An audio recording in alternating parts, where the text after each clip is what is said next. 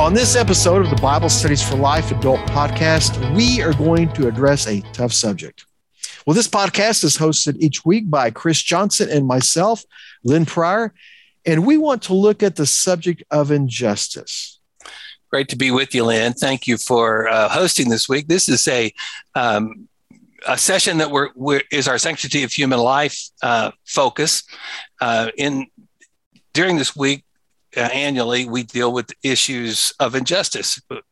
Most of the time, they're about abortion and the unborn, injustices to people in our culture, and so we're going to speak directly to that today. We're delighted to have Dhati Lewis with us. He is the author of this study. Dhati, good to have you with us. Tell us a little bit about your background and origin of your name. Yeah, my name is Dhati Lewis. I am basically lead pastor of Blueprint Church and president of the Sin Network. And my name is actually a Swahili name. And the name is pronounced Dhati. You guys actually do a very good job in pronouncing it, Dhati. And, I like to tell people it's not the cold tea, not the warm tea, but Dhati. So, and it's a Swahili name. And basically it means free will and determination, and so I was named that in over 40 years ago. Wow. Well, great. So you are pastoring a church in Atlanta, and thank you for what you do for us as Southern Baptists, serving as the president of the Sin Network. Appreciate that very much. But I'm especially thankful you had some time, because you're a busy man, to be able to take the time to be on this podcast. I know you do have a passion for the issue, the ministry of reconciliation. And that's a big part of what our study, the Sanctity of Human Life session, is about. Yes, we're going to talk about injustices against the unborn. We could talk about those who are forgotten in our society. But there's also the issue of, even when we consider racial reconciliation. And what we're going to be doing is we're going to be in a book that, frankly, in Bible studies, we rarely ever study. And that is the very small Old Testament book of Obadiah. Well, one chapter. So one chapter. It's an easy read. Yes, so can you guys just bring us up to speed? Help us. Why is the book of Obadiah in the Old Testament? Well, then I'm going to let Dhati talk about that just a little bit. We don't know a lot about the person. We really know mostly what we know about the book by reading the book and understanding some background issues. And we hope to surface some of that as we talk today. Yeah. And I think, when we talk about this book and we talk about Obadiah, first of all, you got to put it in the larger context of the minor prophets, right? And then when we think about just the minor prophets, or even just the prophets in general, I oftentimes refer back to Deuteronomy of the purpose of prophets.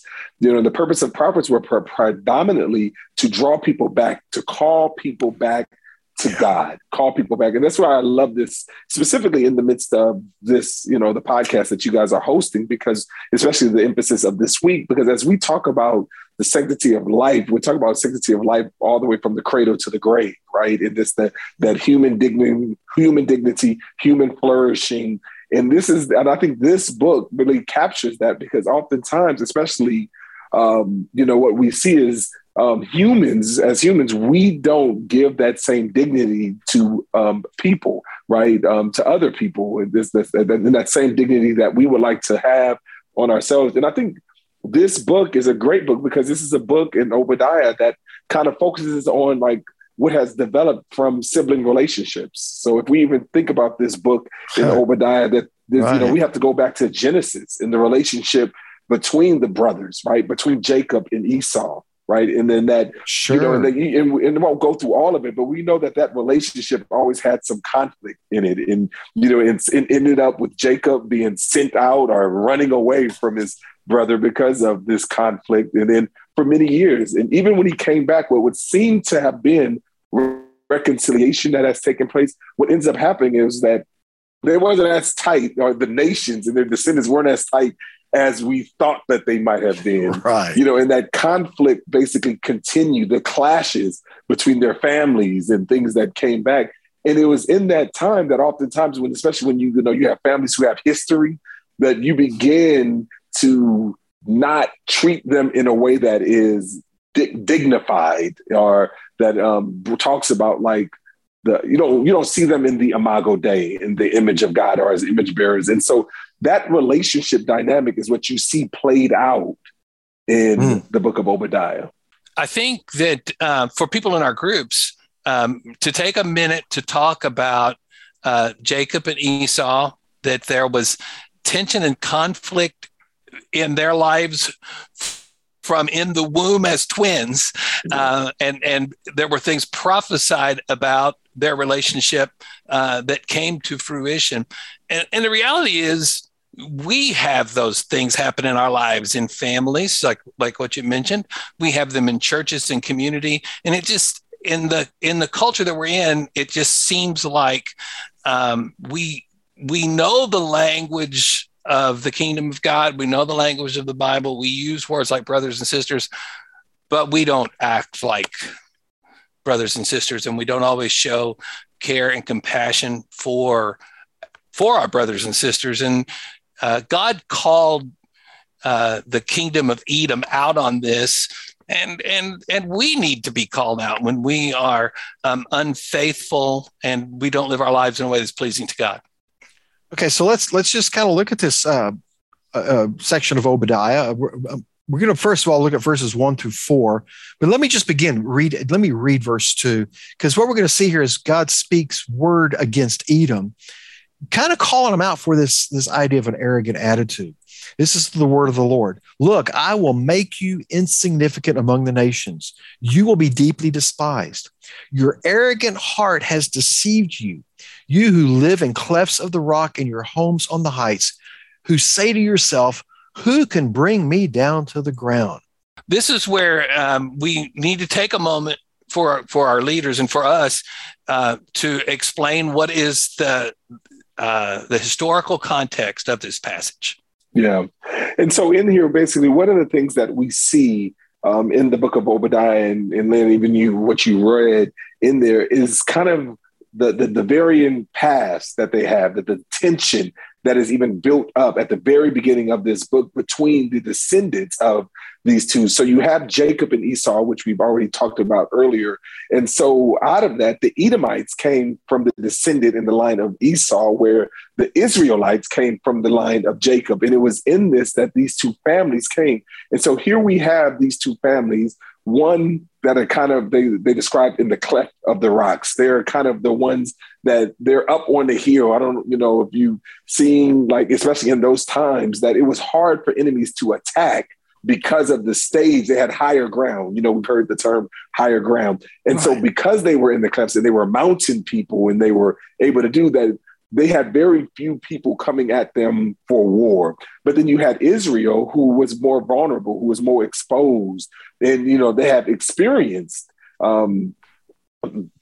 They have experienced takeover. They have experienced those things.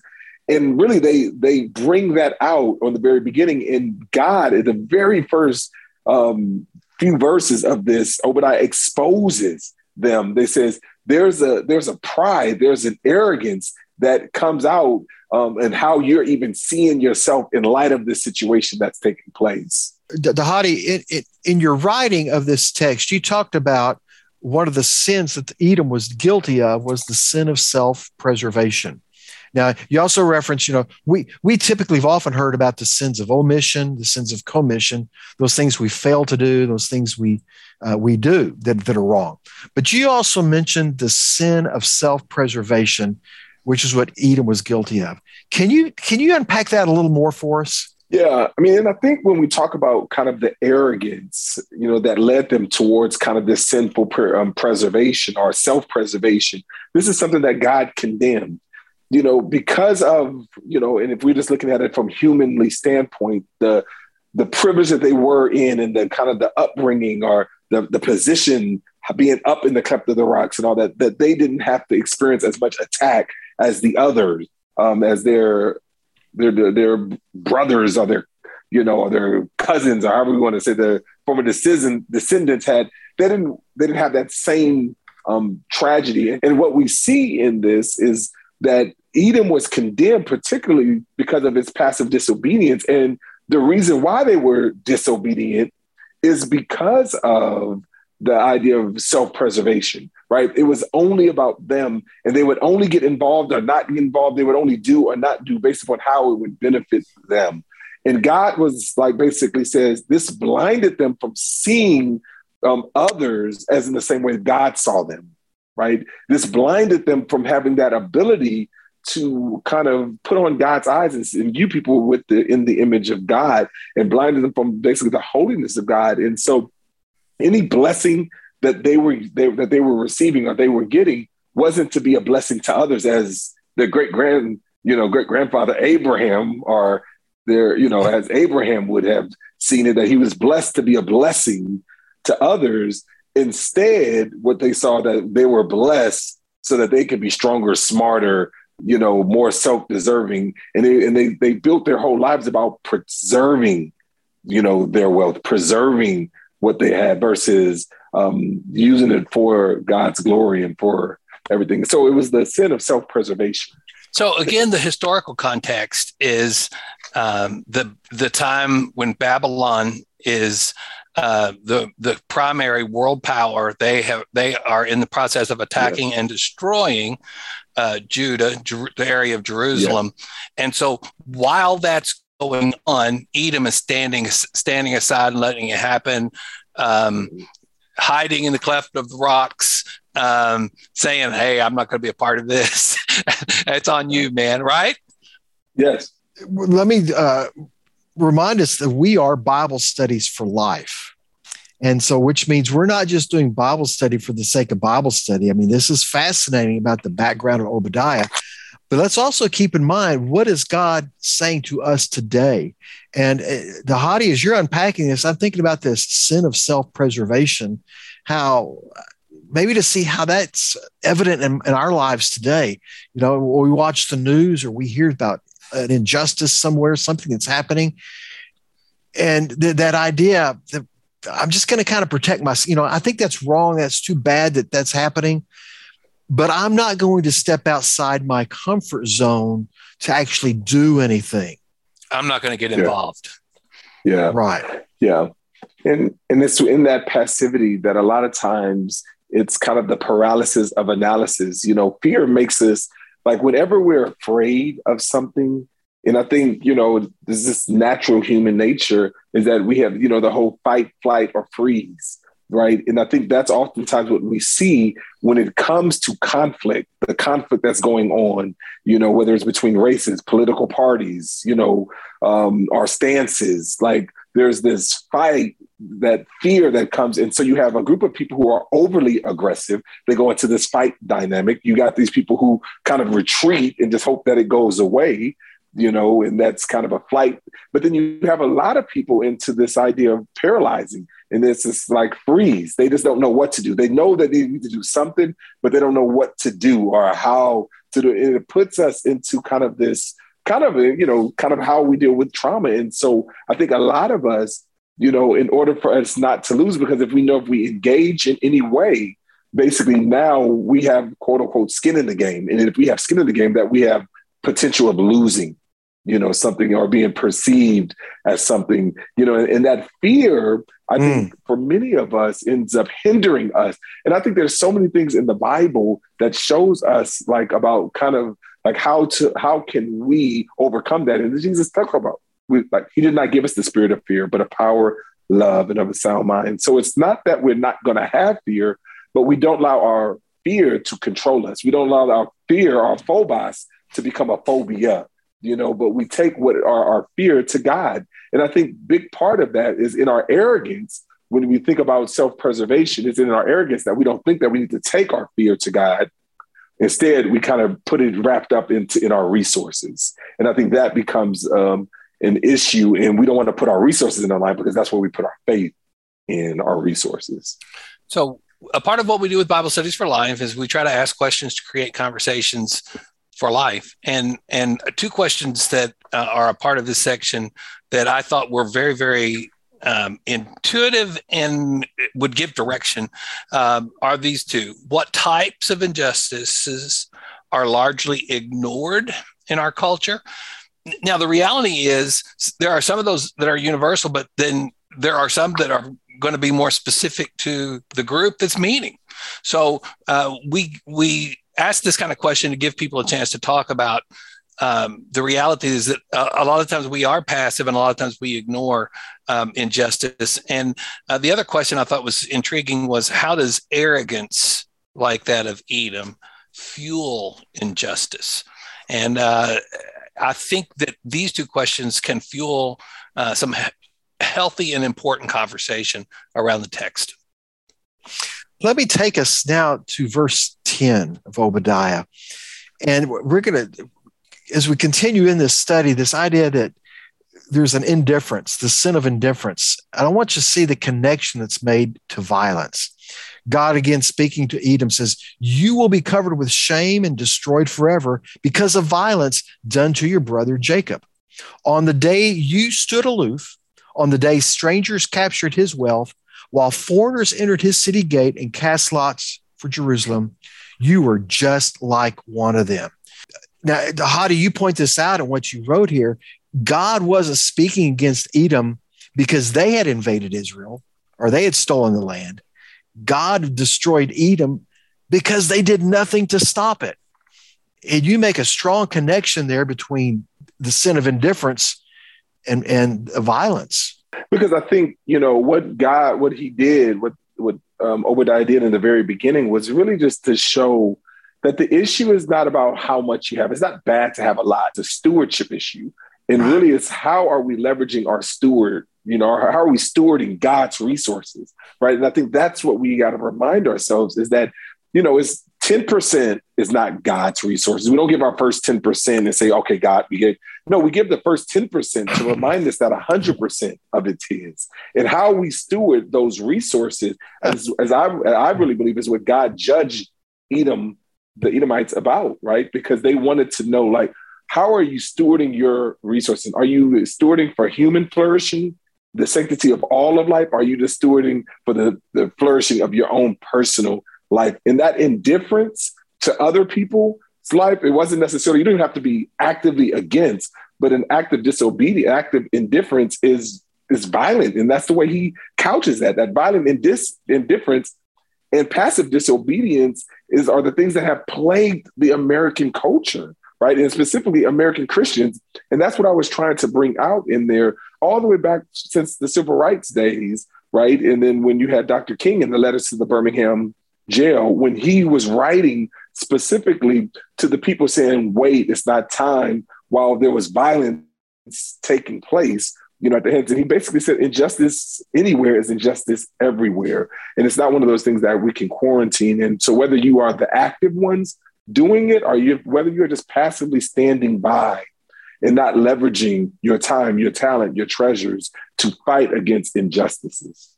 Last year, I read the letter from a Birmingham jail. That is one of the most profound things I've ever read, and I'm grieved that I'd always heard about it. I'd never read it before. It was very convicting.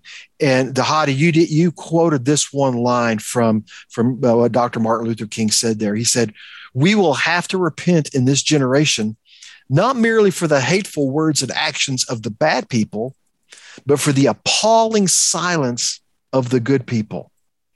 That's that, passive disobedience. We didn't do what we should have done. Yeah, I just think that it is that, because a lot of times we think that it's about the active things that we do. But when you quoted earlier, or you talked about earlier, there are sins of commission, there's sins of omission, right? We all recognize and understand those things. There's things that God has called us to do that we don't do, but there's things that we ought to be doing, right? And I think that we got to understand both of that. And if we are called to love our neighbors, this is a perfect example of not loving our neighbors, especially when our neighbors are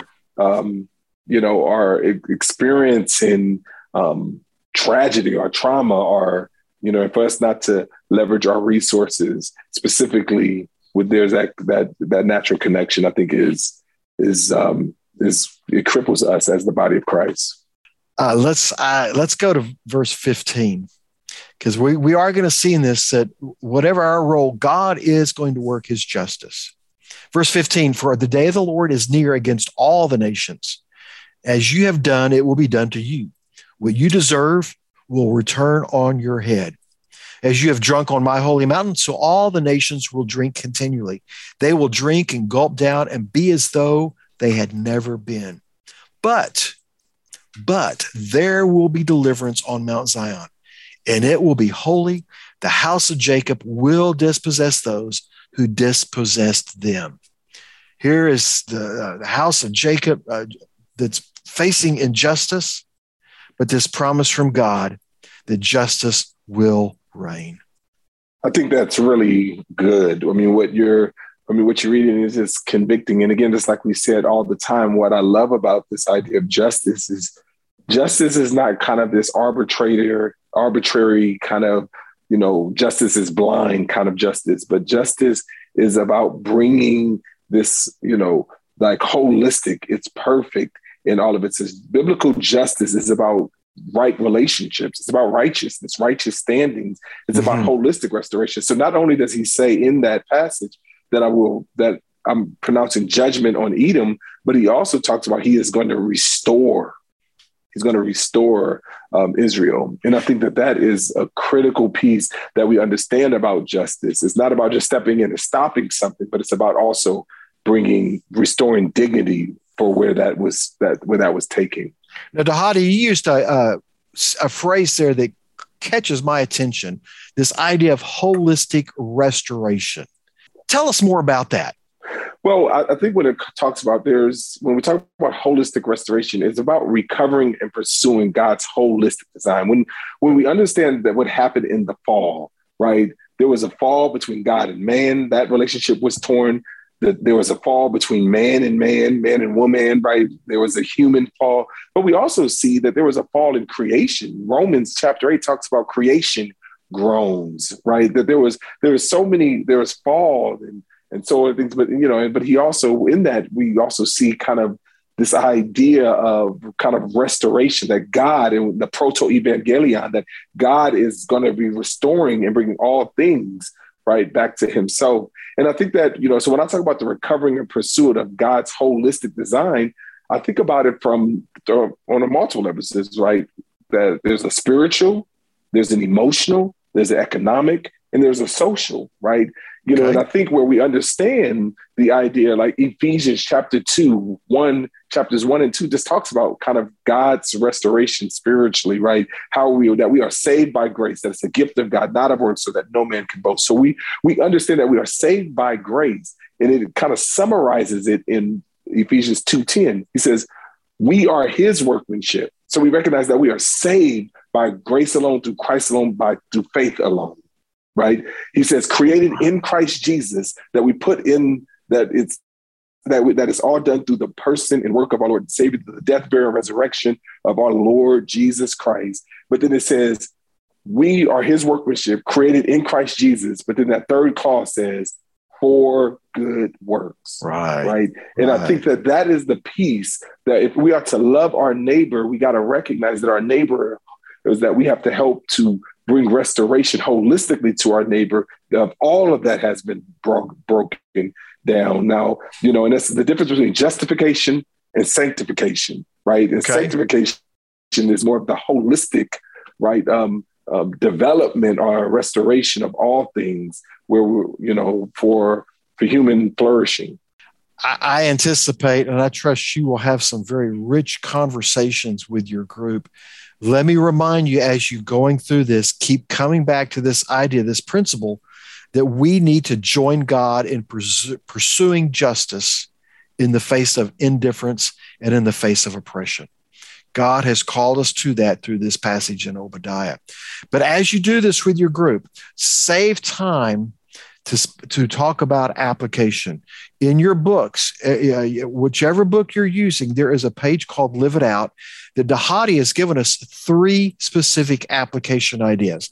But I want you to read those, and I want you to really process this idea of what he's calling us, challenging us to do as we think about how we join God in pursuing justice.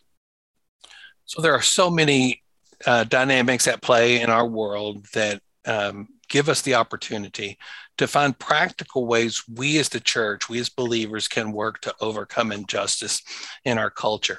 And again, I think that these are healthy conversations for us to have in our groups, for us to talk about as a church what we can actively do to be people who are a part of the solution, not just people who are saying, boy, we got a lot of problems. I don't know what we're going to do. Right. And so this is a great opportunity on this particular day for us to talk about injustice from a wide kind of spectrum of sources in our culture, and kind of narrow in on what's going on in our world, what's going on in our community, what can we do about it?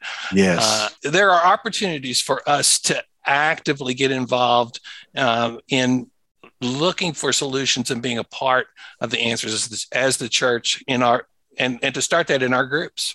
You know, we have to trust the Holy Spirit to lead us and to guide us to those types of opportunities, Chris, that you just talked about.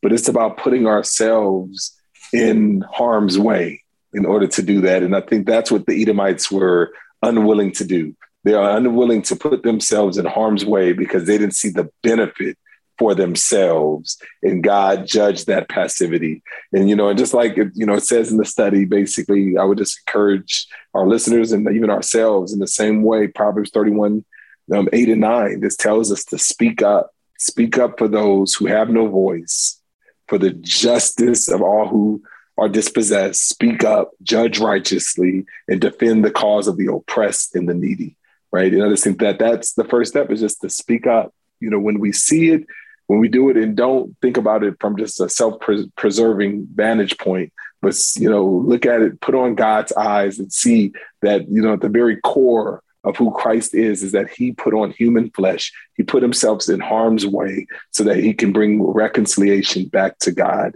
And I really think that, you know, is really our heartbeat. You know, if we want to be people carriers of the gospel, we got to preach the gospel, but we also got to live it. We got to live it out. Well, thank you, Dhati, for being with us, for writing, for sharing your heart with us and your passion. Lynn, thanks for the conversation and sharing some of your conviction as we've gone through this study. And our hope is that those of you who listen to this podcast, this will benefit you as you prepare to have conversations with your group from the book of Obadiah this week.